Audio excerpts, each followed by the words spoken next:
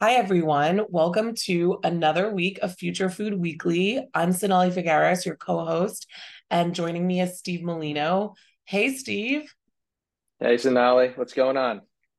what's going on? I am going to be in Dubai from tomorrow, so I'm really excited about that. I've pretty much been in a COP reporting haze for the last week. We're doing a really fun daily digest where we're covering everything that people need to know about food and climate from COP. So it's pretty comprehensive, but it's also like a ton of kind of keeping up with everything going on. So headlines, the major reports that are coming out, really interesting coverage from other media that we like good op-eds, etc. And then fun, cool stuff like in today's digest that we just published. We are sharing a GPT tool that is basically for people for everything COP. So you can ask all COP related questions to this AI tool. Yeah. So that's That's, I what I'm mean, up to. yeah, it's fun. It's funny. You're doing like a daily digest on COP, and then the the newsletter is basically like a digest of all the digests, which is kind of perfect, right? But like that just shows how much is going on there. And I spoke to one person who's there, and she was just like, it's impossible to even go to a tenth of everything because there's so many things happening that are simultaneous. And you were mentioning this last week, how like you really just have to pick your lane and go to it and just try to do as much as you can. But I'm excited for you to go and hear how it is. Yeah, so am I. I mean, obviously, really excited about the big food day on the 10th, which is Sunday. So this is a working weekend because the two big days for food are really, well, there's been a few, but the really big official one is on the 10th. So we're expecting a big FAO announcement that day and just a lot. There's a lot going on. And I'm in a bunch of WhatsApp groups and there's so much going on. And there have been some big declarations signed around health and nutrition, and there's been a big sustainable food one signed on. So there's stuff going on. The big story this week is COP related. I tried to keep the rest of the EDM not COP related because obviously this is a general future food newsletter and show, but it would be remiss not to mention COP and all the food news that's coming out. And so what we've been doing in our digest and what I've been doing separately and in some of my WhatsApp groups, everyone's keeping track of kind of all the big announcements around funding that are being made at the summit from all kinds of different groups, some public, some nonprofit, and then some private, and just kind of investments into food systems and agriculture. And so we've done kind of a like an overview and the big story of like all the different key things you need to know about what's gotten funded in food. Um, and very honestly, if you look, there are some big commitments. Like for example, the Bezos Earth Fund has committed 57 million for the future of food as part of a 1 billion climate fund. Um, Norway has said they're going to give 47 million for climate adaptation, most of which will go to smallholder farms. Bill and Melinda Gates pledged funds for food and health as part of 770 million pledge to eradicate tropical diseases. So that's kind of indirect. Ag Research Network, CGIAR, secured 890 million to support smallholder farmers. So most of the money that has been announced is actually for smallholder farms, which is really good. Farmers are obviously some of the most, you know, they have one of the riskiest and most difficult jobs on the planet, and their job is made even more difficult by the consequences of climate change.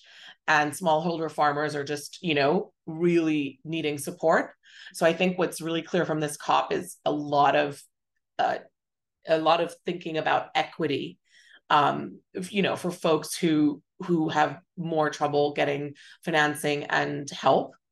What is not coming out here, as you can probably tell, is protein diversification, making our protein more sustainable, figuring out how we're going to reduce meat consumption, especially in the global north. Like none, there hasn't been any really big announcements around funding for that. Yeah, and I mean, I think that that hits on like a really key point here, where it's like I try not to be too cynical, right? Where like I want to appreciate seeing that there is money being pledged to sustainability and food to your point, equity in food, because while like that's not my focus as an investment at my investment firm is really around the shifting away from industrial animal ag, and there's the um, environmental sustainability component. Like, we need equity in the food system. There's what is it, like 800 million people who don't know where their next meal is coming from. So it's like, that's to not focus on that would be insane. So I love seeing that.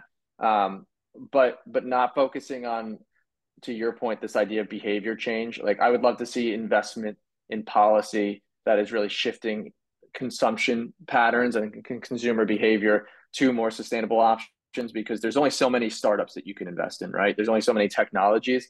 At the end of the day, the shift will be so much easier if people are just eating the way that they should from a climate standpoint, and that means less animal products. And so I don't see that. And then also, again, not trying to be negative here, but like the amount of funding that I'm seeing going towards food doesn't seem proportionate to the climate impact of food. So like, No. just taking the Bezos Earth Fund, right? Mhm. 57 million out of $1 billion climate fund. So 57 million is going to Nothing. future food. That's great. That's 57 million, right? That's awesome. But that's Tiny. like, that's 5.7% of the entire $1 billion fund, when we know that a third of our emissions come from agriculture, and upwards of 14 to 15% of emissions come just from industrial animal ag alone. So like, yeah, it's good. This is great. We're seeing money go towards it, but like, is the proportionate amount being invested in the food space? I would say no. So No. it's good and not so good at the same time. No, no, no, no, no. Definitely the proportions are clear. Climate again is the bigger story, as you would expect at a major climate summit, but food remains a smaller part of it. Still, there are, something like, I don't know, over 1,000 food events happening, official, non-official on the side. There is a lot of chatter. There are a lot of people that are involved in food policy and food negotiation and food activism and big company roles at big companies, and they are there.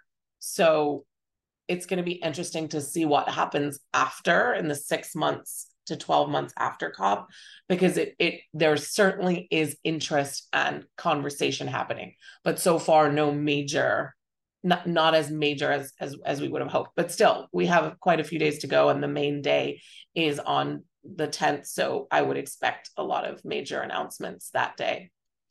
Yeah, and major announcement from the FAO. Let me guess. We need to get rich nations to not eat as much meat.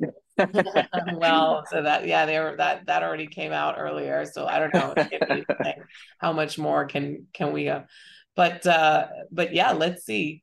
Um, um, but so but yeah, I mean, what else caught your fancy this week?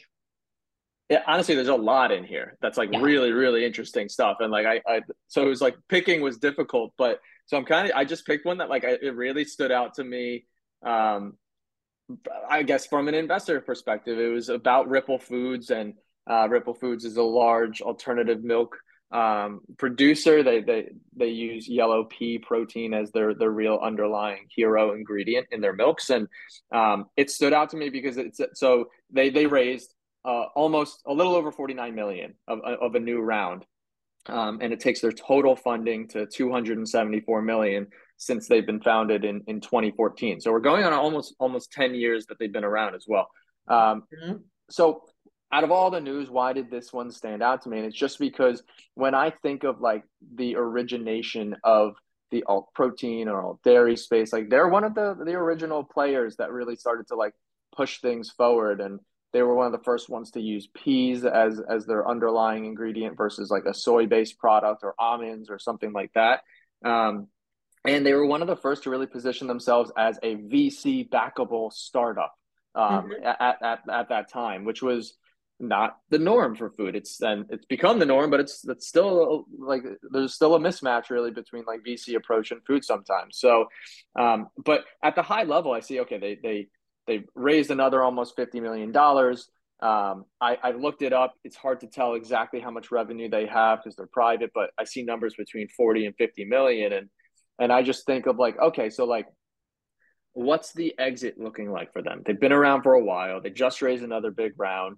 If they have, let's say, 50 million in revenue and they're a CPG, selling for 5x revenue would be a good win. That would be a really high multiple. So that would be $250 million.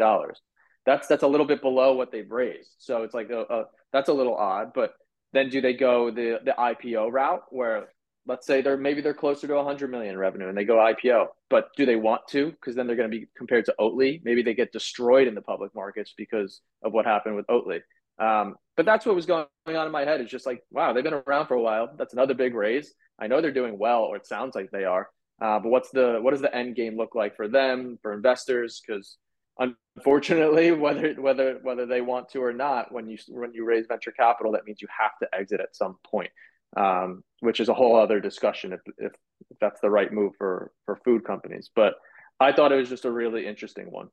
Yeah, it's interesting. Yeah, obviously I'm looking at it a little bit differently, not as much as an investor, but just kind of pea milk, given where we are with alt dairy, in the US, about 15% of the market now is alt dairy, which, is probably the most successful alternative animal product category in the world.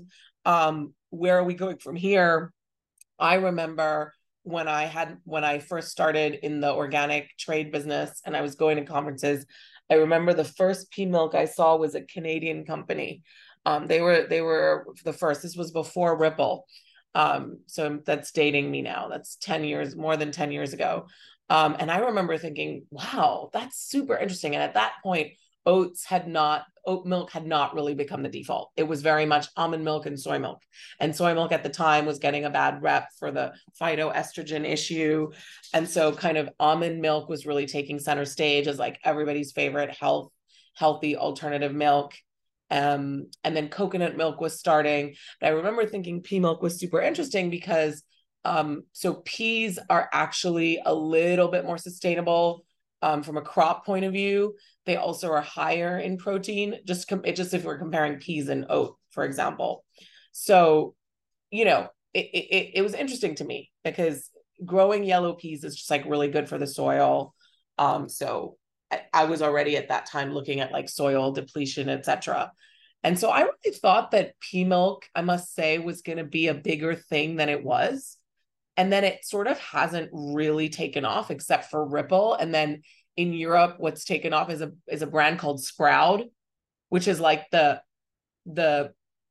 favorite of a lot of kind of hipster baristas who are like kind of ditching Oatly for Sprout. And it's so funny. My reporter, Ane, he just like swears by Sprout. It's like pea milk is like his absolute. He used to be a barista at one point when he was a student, and he just absolutely swears by it. And so Sprout is Swedish, by the way, and obviously more in Europe. But it's just really interesting because I just feel like this company Ripple, it's a significant company. It's not a small rinky-dink startup. It's raising significant amounts, but I just don't feel like pea milk is making the news much. I agree. That's an interesting point, and like, I do wonder why that is because like yeah, they're really doing well, or like from like at least like a top line revenue standpoint, like they're doing well, they're expanding, and like I remember when they first started, I was like dying for them to be in some Target locations, right? Like some Target stores were going to start carrying them, and now it doesn't matter what retailer you go to, they are all over the place with multiple SKUs. They have their traditional SKUs, the kids SKU, so like they're clearly liked and loved, but like I don't think I can tell you another brand off the top of my head that is using pea milk. And I don't know why. It's a good point. Right. And it's just, we're not having the same discussions about pea milk as we are about oat milk. And it's not, in the zeitgeist the same way. So, anyway, it just shows you can quietly build a very kind of notable and significant company in a space that is full of controversy, while escaping some of the both bad and good hype. So interesting. And peas are a legume, if you will. I mean, well, it depends. Some people put them in the category or don't, but like essentially pulses are having a moment, and there's going to be a lot of emphasis on using pulses in the supply chain and getting us to eat more beans and legumes. And pulses, as I said, are good for the soil. They're a very good crop to grow, and they're very hardy, so they're good for areas where there's less water, and you need to be more climate resilient. And all over the world, like it pretty much, except in North America, people rely on like some form of bean or legume or pea to sustain themselves, along with like usually a carb, like a rice or a wheat. And so it's gonna be interesting. Like I just love to look at like ingredient pathways over a longer term. And I think yellow peas are gonna have a moment. So I think it's not a bad thing to be in the yellow pea business. Yeah, Beyond whether it's like sexy to a consumer or not. But apparently in Europe, there are baristas who choose the pea milk over anything else. So it can be done.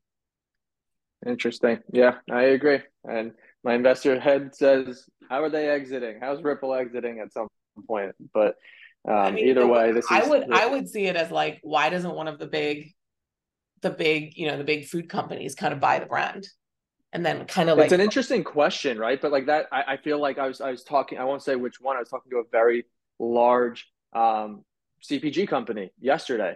And they were basically saying that for anytime they look at a business, it's got to be, I won't say the exact number, hundreds of millions of dollars in top line revenue for oh them to yeah, no, consider I've it. heard that if you're like below 100 million in revs, you're not, Uh, they're not looking oh at yeah, acquisition, and that's like on the lower 100%. end. So yeah, so I mean, if Ripple's at 50, even 75, maybe they've had crazy growth that they're not telling us about. They're just too small right now to be acquired. But um, who knows? Who knows? But other news, what stood out to you? Well, I want to talk about the big misinformation report that came out from Changing Markets. And it's I think it's a really big story. I mean, as much as I agree that there has been overhype in the alternative protein space, and as much as I agree that valuations were too high in many cases, and that many plant-based brands were valued as tech when they should have been valued as CPG companies, and that there are plenty of products that are mediocre and lackluster on the shelf, and too many samey products, all of these things being true, right? And the other thing being true is that people are not necessarily ready today to give up meat, right? And that this idea that like a certain percentage of the population would move to become vegan is probably not, there's not as big of a percentage as we thought. However, I think it's really important to look at all of that within this kind of greater context of a world that is now very polarized in terms of information and media, both social media and mainstream media, right? There is almost no kind of non-biased media. Even media that is fact-checked and science-based usually has an agenda, okay? Whether it is more liberal or more conservative. And for many reasons, including how algorithms work with regards to Google and Facebook and all of these big Meta and all these big companies, we are pushed to create content. And I know this because I run a media business that is as controversial and extreme as possible. That's how you get the click, right? Famous tech journalist Kara Swisher says enragement equals engagement, and she couldn't be more right. So in this context, it's fascinating to see the results of this massive misinformation study around meat by Changing Markets, which is a nonprofit. And they did it along with a Swiss data firm called Ripple Research. And essentially, they analyzed 285 million posts on social media. And it's a big report. And the way we decided to report on it is that we broke it down into the 12 facts and takeaways, because otherwise you just get lost in the data. Because it's the largest ever analysis of online meat and dairy information that has ever been done, and shows that, essentially what's happening around veganism and the science around eating more sustainably and lessening meat intake is absolutely akin to kind of what's happening in the QAnon kind of climate denial, anti-woman, incel, like all of these kind of extreme online cultures that are proliferating, and I like the anti-vaccine and all of this is all kind of related. And it's just this very kind of conspiracy led approach to information. And it's just absolutely frightening just how much you see when you're going through some of these findings, that these arguments that I get when I do panels or these questions, they're almost like verbatim from some of these misinformation and disinformation campaigns. It's crazy. And it's basically around denying climate change, denying the environmental impact of alternative proteins, calling alternative proteins processed and unhealthy, having academics that are paid by the meat industry kind of present as experts that are saying that alternative proteins are bad. There's also like a whole culture war aspect to it, making fun of like soy boys and questioning masculinity and pushing like the keto diet and the steak diet and all of this. And what's fascinating is somebody made a comment on one of our posts online about how the numbers are really small. So if you look at on a million posts, it's like a very tiny, less than 1% percentage of posts that are pushing this extreme. But if you understand how algorithms work and how social media platforms work to drive engagement, you understand that you only need a few of these to really kind of cause huge ripple effects, right? And this is exactly what you see in when there was COVID and we had all this misinformation around COVID and the vaccines and the masks. And they, a lot of studies were done and it came down to, 6 Instagram accounts were responsible for 90% of the messaging. And then it just kind of rippled and proliferated from there. So it's absolutely frightening. One of the conclusions is that the misinformation will undermine COP28 food outcomes. It's potentially why we don't have as much going on the meat reduction front that as we discussed earlier, just on this session. So I don't know, what did you look at that piece? What did you think? How do you look at misinformation as an investor in the space? Yeah, I mean, so like everything you just said, like I agree with all this, like the takeaways, and I was super surprised at some of this stuff. And like, to be honest, like, I guess you only get the type of information that you expose yourself to, like based on the platforms you expose yourself to. So I saw some things in here that I'm like, what? This is even happening? This is even an idea? And like, just to bring up two of them that like blew my mind was one of them, like, I didn't even know there was this type of conspiracy theory that the COVID-19 pandemic was purposefully created to weaken humanity so that some people could maintain control of humanity in some way. And that's connecting that to climate, food, agriculture, and all that stuff. Like, that's just an insane idea, but like, okay, some people apparently believe that. And then the other one that like it was actually almost like funny to me because it just highlights how misinformed some people are, was that there were certain targets of misinformation, with one of them being Bill Gates, right? And they were saying that Bill Gates was accused of basically trying to tamper with livestock and create artificial food shortages so that he could promote the foods that he's invested in, one of them being cultivated meat. And it's just like such a crazy idea, because the reality is, someone who knows this space is, let's say that Bill Gates is actually out of his mind. And he did that, right? If all the livestock, just like we lost 10% of all of our livestock and everyone's like, we need to replace that with cultivated meat. That's impossible. Right now, we can't do that. Like we literally can't do it. If all the livestock tomorrow disappeared, 100% of them, people would not be eating cultivated beef because it's just not out there. It's not, forget about it even being regulatory approved. No one's creating it in any meaningful quantity at all. So that would be the most backwards approach for Bill Gates or anyone who's invested in cultivated meat to try, because it's not going, we can't feed the world with cultivated meat right now. whether there's cattle or not. So it's just to know that there's campaigns out there that push that, and then there's people that believe that.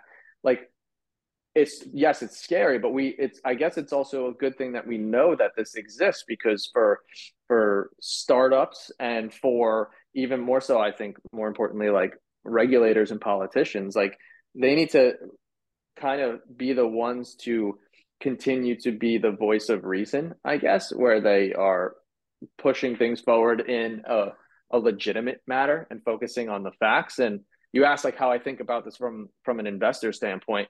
It's tough. This is not something that like you can't. It's not like it's investable to create a miss or a true information campaign, right? Like that's not Yeah, something no, that like a I wasn't VC is going to back. I wasn't thinking it that So way. it's I was more thinking like, how do you look at it, with regards to like what you're investing in and like the conversations happening around our industry and a lot of this sector, and how much of it is yeah, I think affected it's by this rubbish. I mean, it's definitely being affected, and more notably in the plant-based space, right? Like where like plant-based is here and now. It's cultivated and precision fermentation and different approaches that are more synthetic biology. They're a little bit medium to longer term, right? So maybe it's hurting them from like a little bit, but like right now they're not out in the market. But plant-based is being hit immediately because consumers have the ability to either purchase or not purchase plant-based products. And I think like if it's definitely hitting on all of the companies that we have exposure to in the plant-based space. And like from an investor standpoint, like my only thought is like it's important for every startup out there to really like go back to the basics of like really understand who your core customer is, and give them what they want so that they keep buying more repeat purchases, and then expanding that pie, getting more customers that are on the fringes of being customers, and then just putting out real information. But I would try not to get too bogged down in creating campaigns to combat this stuff, or spending money to combat these insane misinformation campaigns that are out there, because it's very clear that there's just going to be a group of people over the population that not only they don't like what you're doing, but that they believe things that are just almost insane to think about. So forget about them. Focus on the business, focus on your core customers and making them happy, and expanding the companies um, organically, right? Or like really just focusing on fundamentals, I guess. But it's crazy. This is like this was an eye opening piece for sure. Absolutely. And God bless people for doing this work, which is thankless. I think that obviously, considering what I do, this is a really important piece for journalists and editors. And they need to be, running their stories about meat information, meat reduction, livestock agriculture, food and climate. They need to be running their pieces through like a misinformation. In fact, maybe that's something somebody could do: invent a misinformation AI chatbot that you can kind of run your reporting through, and make sure that you are not inadvertently pushing through some kind of misinformation message through your reporting. Because I definitely see reporting where they're giving too much space to these kind of extreme ideas that have no basis in fact. So I think from that point of view, it is important, because as we know very well, when mainstream media repeats messaging and then it kind of gets echoed around social media, and then suddenly, LPs in a fund are asking questions to the investors, and investors are asking questions to the founders, and it has this ripple effect.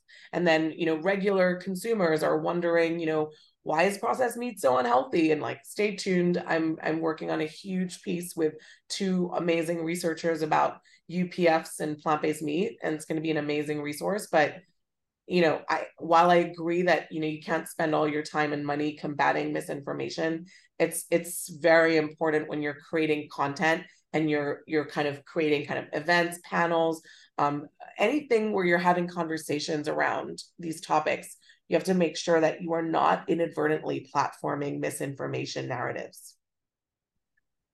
Definitely. I fully agree. And that's such an interesting point there. And like it goes beyond just startups and investors. Like Like there's like to like journalism or conferences and all that, like anything, the way those are set up, the way that those are positioned, that could either push misinformation forward or push real information forward, depending on how they're created. So um, it's just a crazy, crazy piece, and a good uh, a good eye opening thing to look at for sure. Yeah, and everyone should be, yeah, definitely reading it in the space, or if you're in food and climate or in media, just to get an idea of just how easily we are manipulated and sold false narratives. But let's end on a more positive story. What caught your fancy for the good news this week? Yeah. So the the American in me that thinks about what I grew up with and what it was in every pantry of every household growing up was Kraft mac and cheese. There was an item in this week's newsletter that says Kraft has unveiled a vegan version of their famous boxed mac and cheese. And they did this in collaboration with the startup NotCo, which is a Chilean company.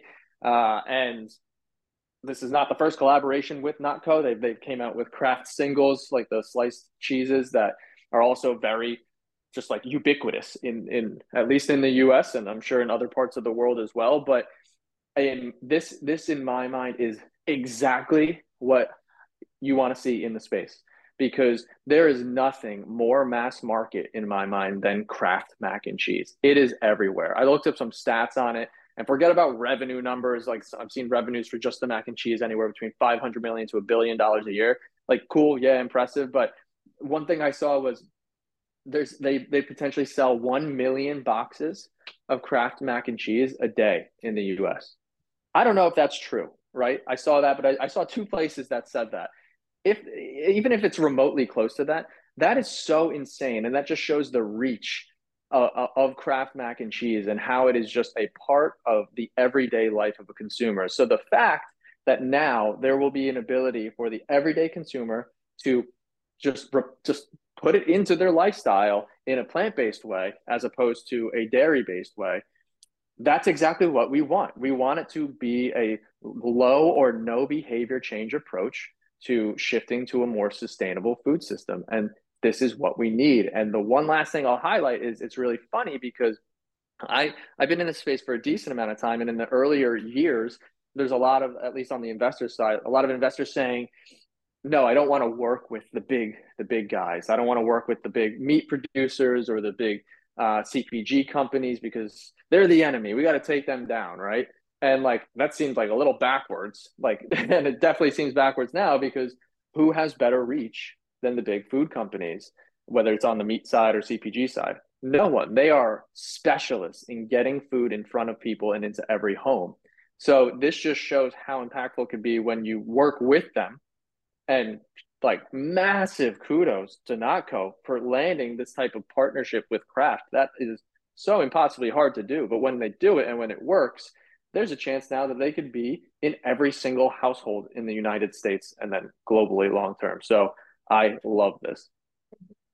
Yeah, no, this story was reported by, I want to say, like over 100 outlets. I mean, it's funny because if you look in our piece, we did cover all the other vegan mac and cheeses that are out there, and I think there's almost like 10 already now that you can get and that you have been able to get, including one by the actress who plays Wonder Woman. She invested, or she gave her name and kind of like backed this mac and cheese company called Goodles, and they have a vegan version.